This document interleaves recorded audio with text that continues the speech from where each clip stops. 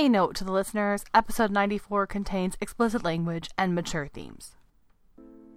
Word nerd, wordsmith, wordy, wordless. Oxford Dictionary says a word is a single, distinct, meaningful element of speech or writing, used with others or sometimes alone. We say each one matters. No extra words is literature, minimalist style. And we're getting you right to the story. Laundromat by Paul Russo. I hate doing laundry. To me, it's wasted time, especially in the monotonous confines of a laundromat. And the people there, they have such loneliness and despair. I can feel their inequities, their hardships, their inadequacies. But their futures, dingy and depressing as they are, rest in my hands. Him. I'm the only one that does laundry at 11 at night. What are you doing here? Me. Well, I realized all my clothes were dirty. Filthy, in fact. So, well, here I am. Him. You must be a rich boy. Only rich boys use the word filthy. Me. Well, I'm not rich. You think I'd be in a laundromat at 11 at night if I was rich? Him. Okay, I'll give you that much, dude, but I bet you were rich at one time. Me. I was a psychic, a fortune teller, raking in the cash. Him. You were what? Me. A fortune teller. Hey, let me tell your future. I can do it by looking at cards. Him. You can't tell no future by looking at cards. Me. No, not regular playing cards, but tarot cards. I can tell the future by looking at tarot cards. Him. No wonder your eyes are brown, you're so full of shit. I should call the cop sitting down the road and tell him to send you to the loony bin. You're fucking nuts. Me. There's a cop down the road? Him. Every night, dude, but he'll be leaving soon. Donut time. Me, that's funny. Him. Ain't nothing funny about it. He goes for donuts, for real. Me. Hey, come on. Let me read your future. Him. No fucking way. Me. You afraid? Him. I ain't afraid of you. Me. You afraid of what the cards will say? Him. Didn't you just hear me? I ain't afraid. I just don't believe in that garbage. Me. Come on. Let me tell you your future. Him. Dude, I told you. Me. I'll give you $10. Him. Man, you are crazy. Okay, deal. But let me see the 10. Me. Here it is. I'll put it right here on the folding table. Me. Now let's see what we got. See that card there? The one with the snakes? Him. Yeah, so what? Me. Man, I'm sorry. It says you're gonna die. Him. Dude, we're all gonna die. Now give me my $10. Me. No, it says you're gonna die today. Him. You crazy motherfucker, just give me my $10. The click was barely perceptible, but the barrel formed a sound that echoed off the tiled floor. The casing fell to the ground and bounced twice, the metal clinking as it rolled between two washing machines. The spin cycle ended with a loud thud. I opened the lid, gathered his clothes, and left.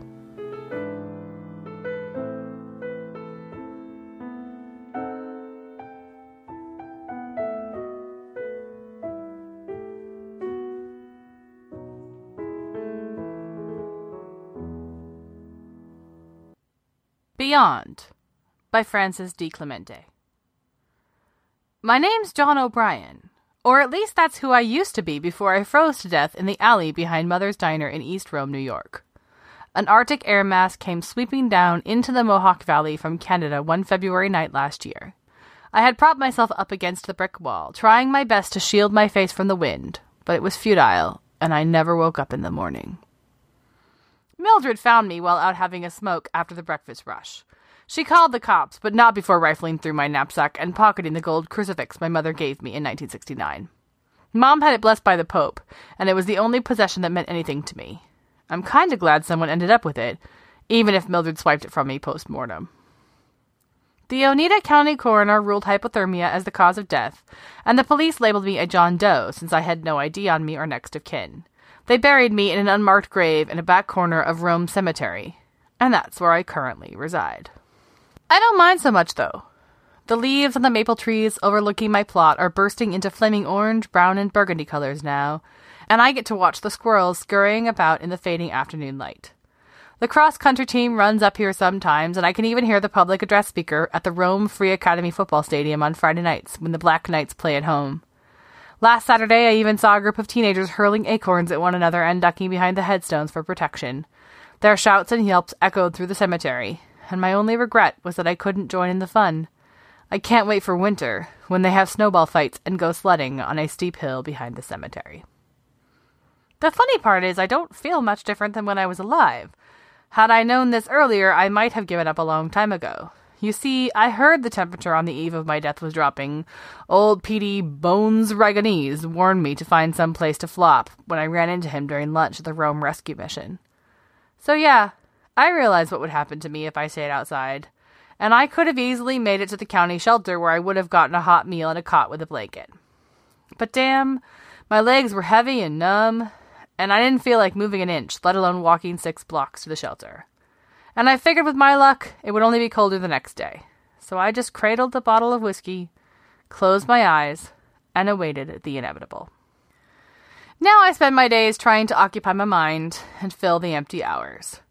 I haven't been given any sort of notice on what my final destination might be, so I'm just trying to live in the moment, or should I say go on being dead in the moment?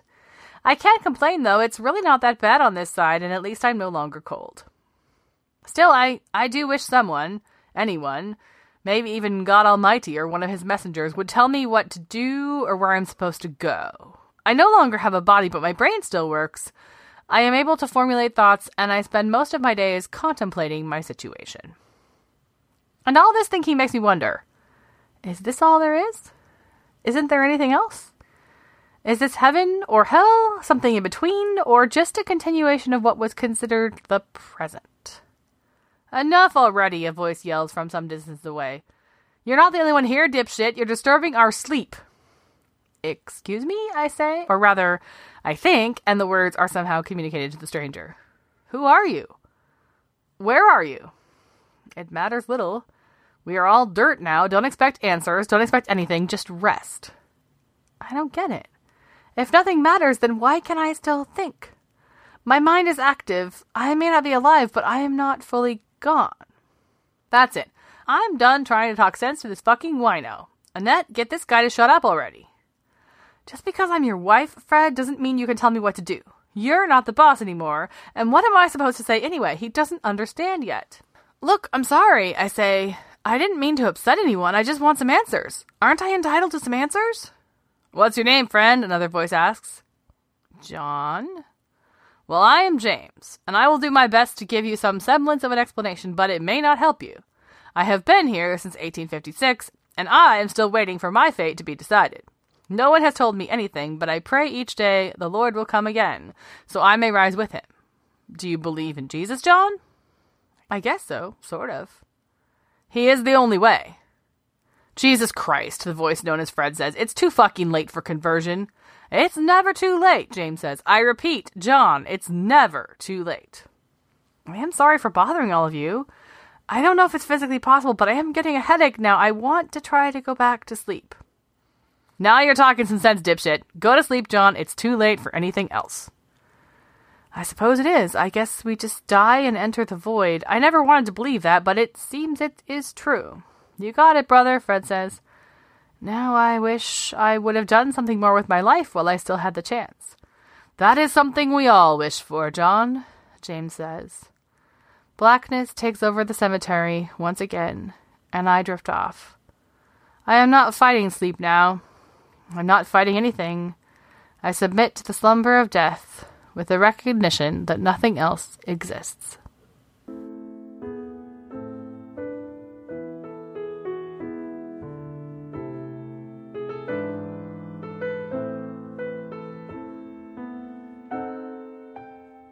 Hello there! Welcome to No Extra Words, the Flash Fiction Podcast.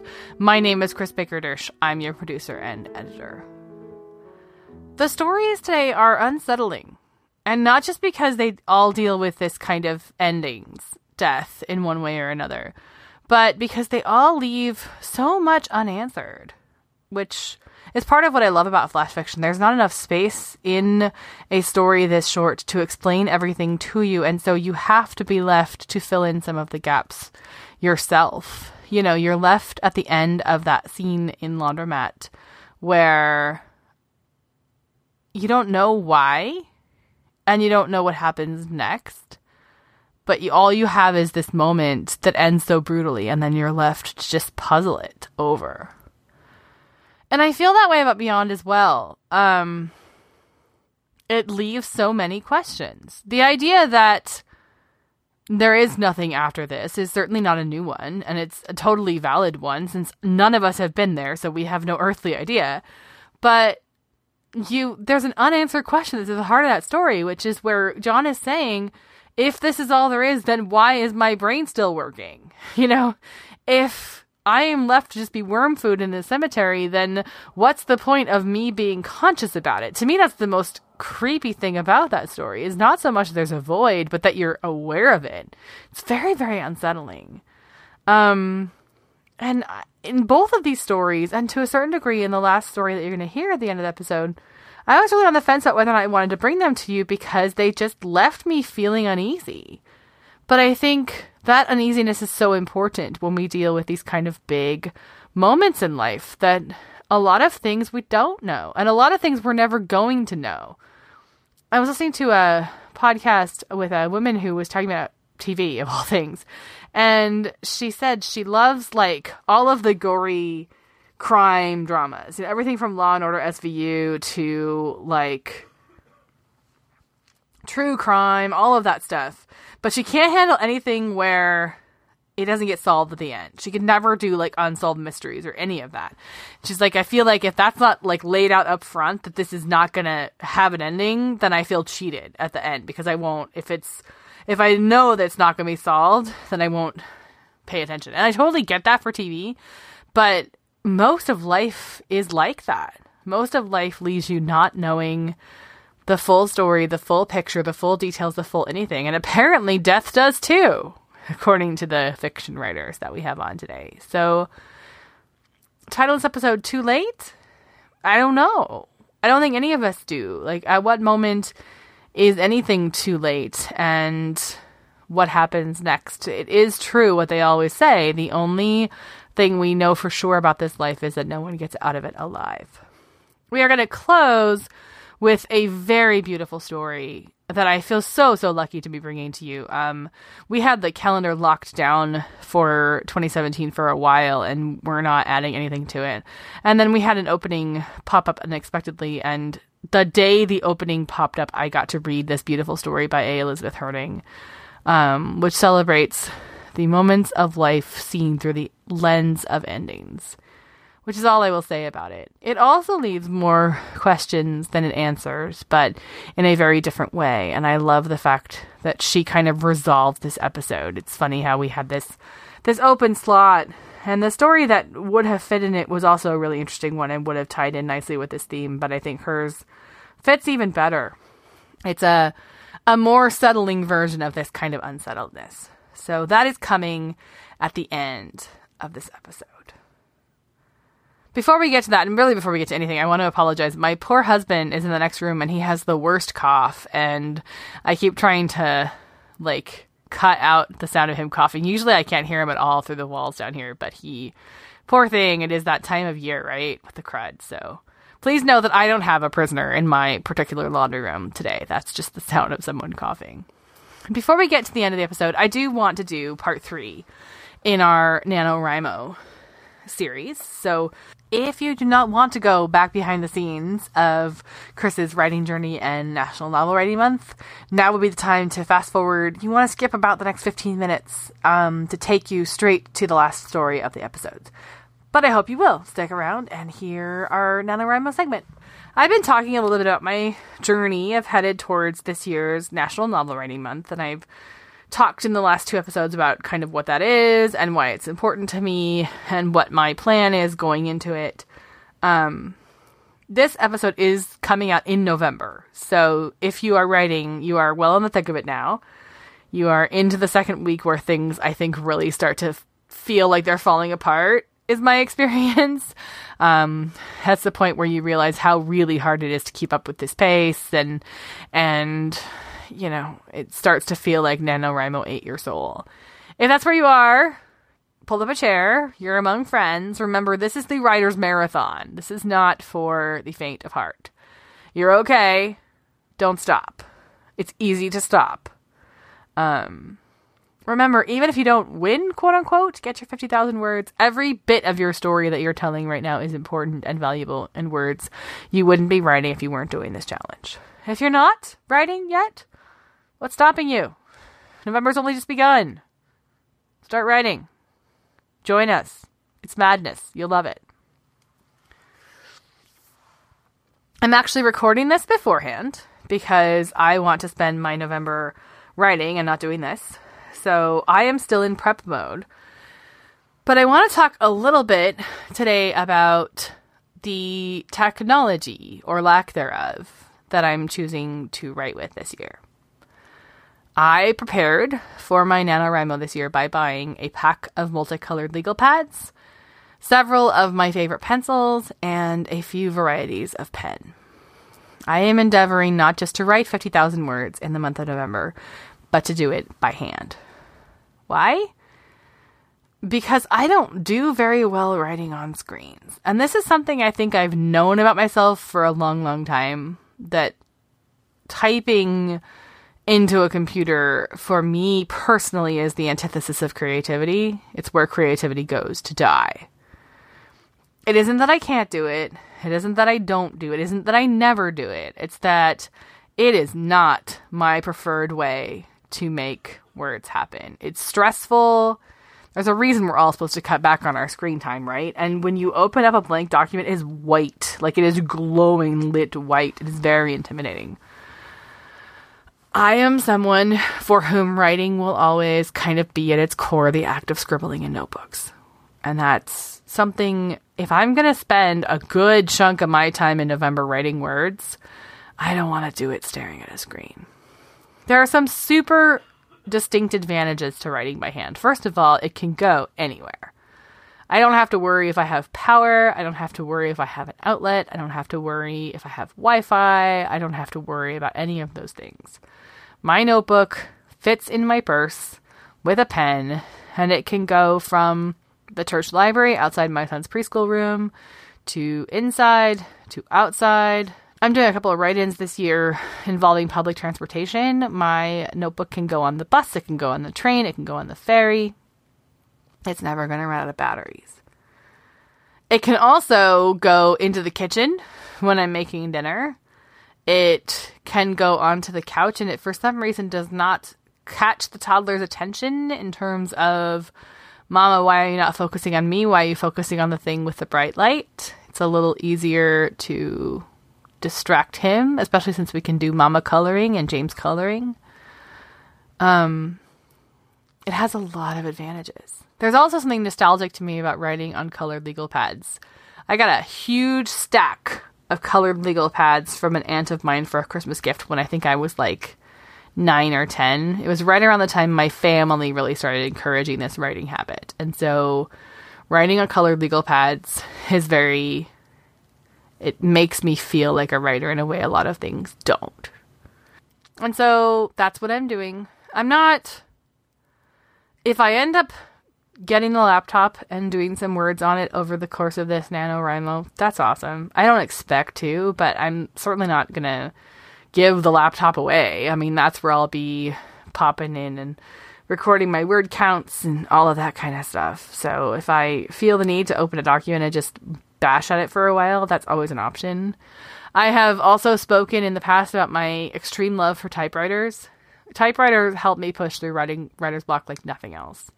And so if I'm stuck, you can bet that I'm going to pull out my little Olivetti or one of my other, probably portables. Even though they're portable, they're heavy. They don't transport as well on the bus, on the ferry, etc. But I do have portables. I love, love, love typewriters. One thing that I would say that I've heard as a caution for us typewriter users out there is to make sure you're not necessarily always stuck needing this kind of crutch in order to write. make sure that whatever technology you're picking allows you a little bit of freedom. So that's one of the reasons I have done NaNoWriMo on typewriter. It's been awesome. I really enjoyed it in the past. But this year I'm even shedding that particular technology, and I'm really going old school pen and paper. A couple of logistics about writing by hand for those of you who are thinking about it or thinking about it for part of your NaNoWriMo. A lot of us out there are pen and paper and computer hybrids. One, everybody stresses about word count. First of all, remember, NaNoWriMo word counts are a goal. Nobody's checking. Estimates are fine. People estimated word counts long before there were ever word processors. And word processors are estimating them too, by the way. That's why they're never exactly the same.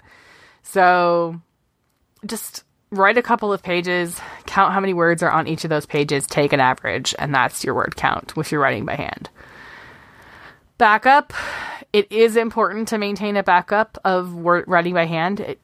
You can lose things in other ways besides computer crashes. This is something I'm really, really bad at, and I'm going to try to be better at this year, is backing up handwritten work as I go along. I have a little scanner app on my phone, so I can just snap pictures and turn them into PDFs so that those are all backed up.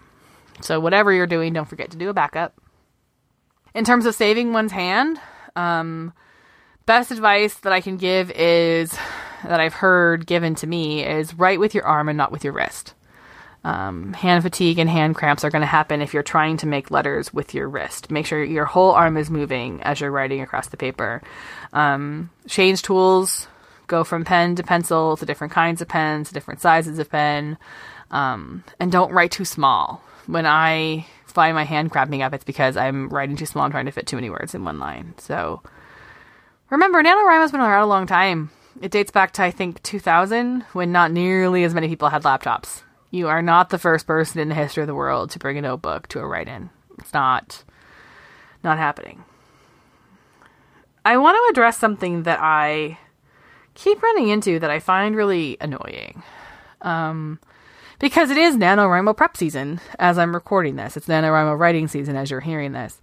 And so out in the NaNoWriMo forums, out in different writers' forums on the internet, people are talking about preparing for this journey. This is the marathon of writing. This is the writer's big marathon. This is the Boston Marathon of writing. It's the best known kind of speed event for writers that there is. And I will hear people ask, anybody doing this by hand? This is why I'm doing this by hand. Or, I feel like this year I'm going to use a typewriter or a fountain pen. And there's always one guy. Okay, sometimes it's women, but, there's always the one person who says, snarkily, why would anybody do that? I'll just write my novel in smoke signals. If you're doing that, just get a journal. Like, what's the point if you're not trying to churn out words? Blah, blah, blah, blah, blah. I don't know what is wrong with people. Like, honestly, who made you the god of writing? And I would never say to any of you all, you have to write by pen and paper. I'm writing by pen and paper. If you're not writing by pen and paper, then you're not real, or you're not creative, or you're not... Dude, I don't care how you write. Write on a portable keyboard into your iPad. Write in your child's coloring book. I really don't care how you write. Why do you care how I write? I told you, and I'm talking to snarky commenter here, not you guys, but, I say I'm doing this because I don't feel creative when I do it in other ways. So I do it this way. You do it your way. Most people are probably going to do NaNoWriMo on their laptop. Nothing in the world wrong with that.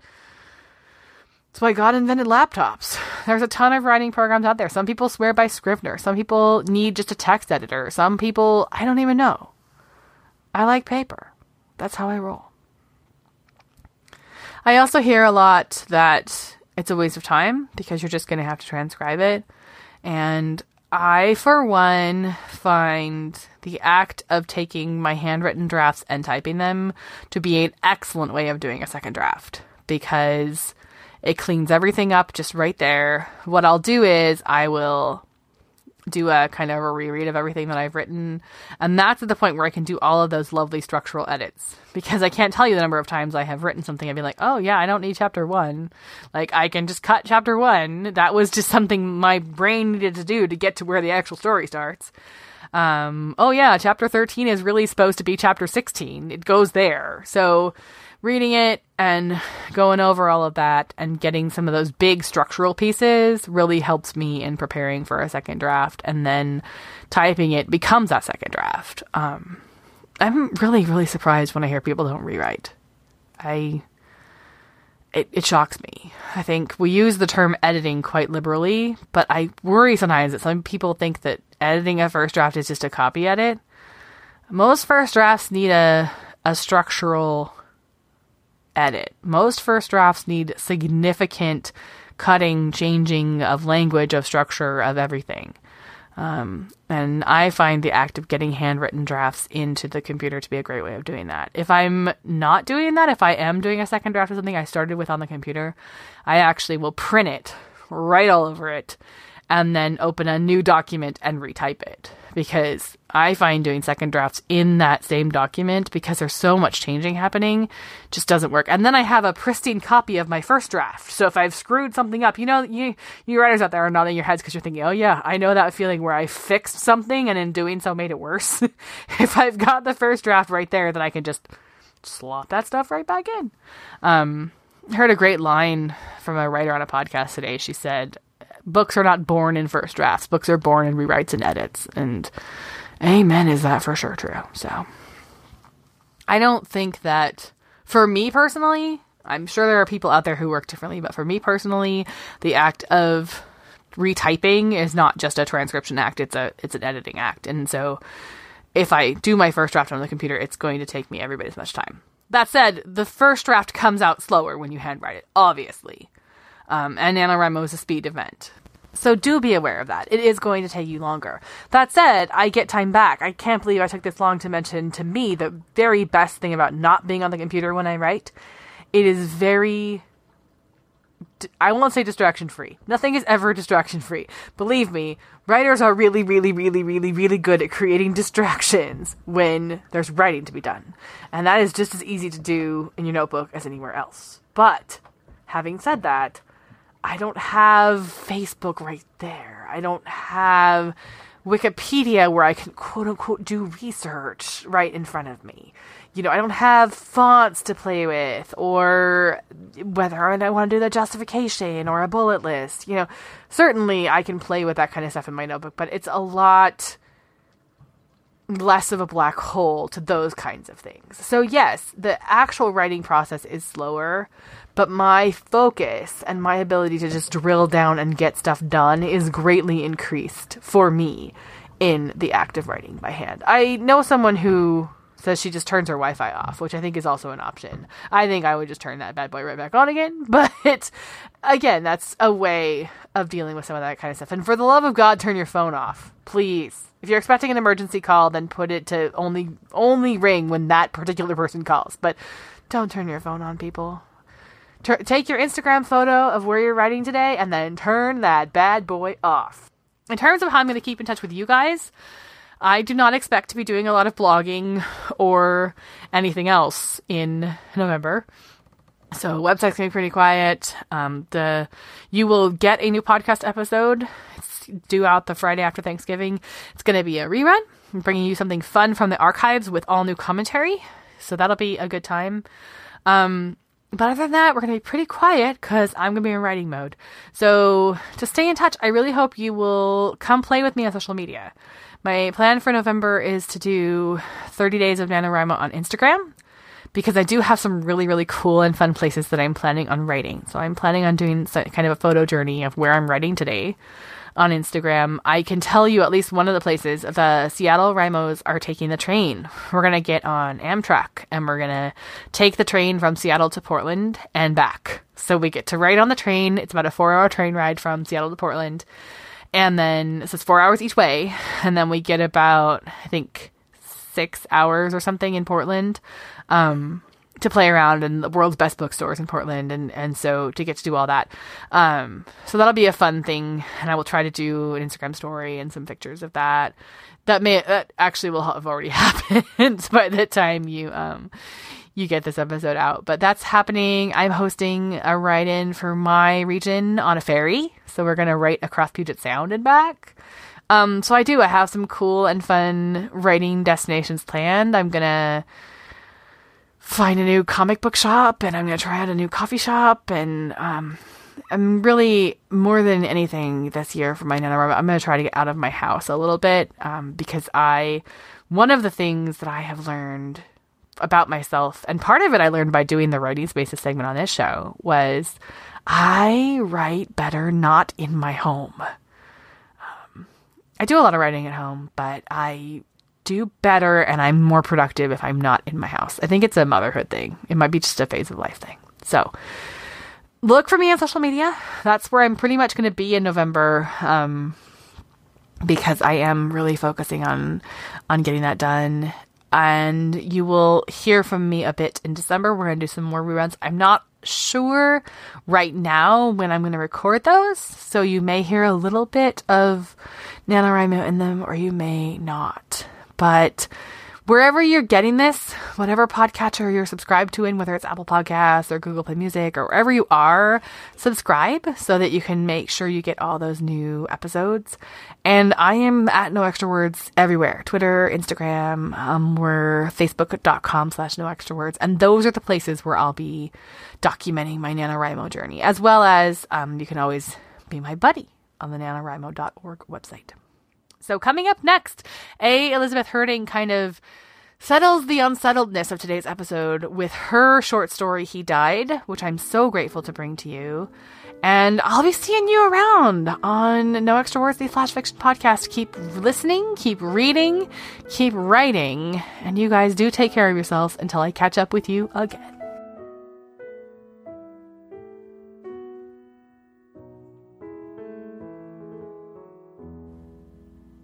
He Died by A. Elizabeth Herding. He died on a Friday. The July heat was already pouring in through the weathered old screen as he perished quietly in his slumber.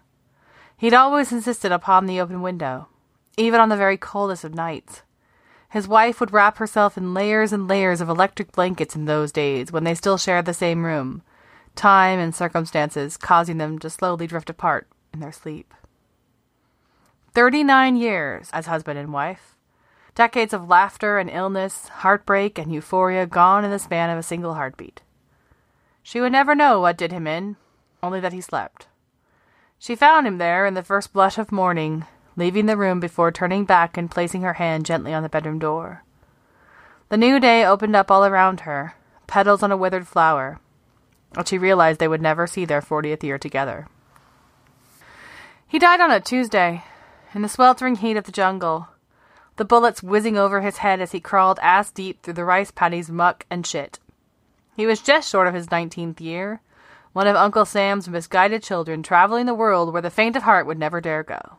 The explosions went off in a constant barrage, pieces of his brethren raining down all around him as he kept on going, his weapon slung over his back. He was proud and young. He was invincible. He was the favorite of the gods, and therefore destined for greatness as the shrapnel from an errant grenade took him down. He was his country's greatest treasure and the source of its deepest shame. Dirty masses unleashing their spittle and scorn upon him from lofty towers, his purple heart forged in blood and brotherhood and unrequited valor. He died on a Monday, at the very moment that he saw her, across the smoke-filled cocktail lounge, her long, dark hair piled high atop her head, and asked her to dance. Other men lingered like moths to a flame as he sauntered over, picked up an erstwhile bow, chair and all, and physically moved him out of his way. Her eyes were emerald green with just a hint of blue, fathomless and pure. He felt his past shed away like a physical pain as he looked into those eyes, the spring of his life suddenly turning into summer. He died all over again on a Thursday. As they wheeled out a tiny premature baby past him in an incubator, he placed his flask of bourbon back in his pocket as he said a silent prayer of thanks that all had gone well. He hadn't planned on a girl. It seemed impossible that this should be so, with his masculine larger-than-life presence, yet there she was. Her scrunched-up face crying down the hall convinced him that they had birthed some sort of an alien lizard, yet he loved her all the same, fiercely and loyalty, as was his nature. On Saturday he died as he walked her down the aisle, determined that he would walk as a man one last time, alone without oxygen or assistance of any kind. He had worked up to that goal for many months, calling upon his reserves of strength with his battered old Marine Corps handbook as a guide. On Sunday, he celebrated seeing the next generation off to their honeymoon in style, his only child launched safely into the world. On Wednesday, he died anew, as his love withered and wasted away in a sterile hospital room, her memory seeping into nothingness as the brain tumor did its gruesome work. His spirit lingered on impatiently, rumbling heaven and earth in torment as he waited for her suffering to finally come to an end. She had only been with him for 8 years, had so much life yet to live, but there she was all the same. She finally joined him, placing her hand in his as they danced into eternity. Young lovers once again twirling around and around in heavenly abandon. He died on a Friday. Thanks for listening to the No Extra Words podcast. For more information about today's stories and contributors, or to learn how to submit your own work, please visit us at noextrawords.wordpress.com. If you would like to support the show, please tell a few friends about us, or you can visit patreon.com/noextrawords to pledge your financial support. See you next time.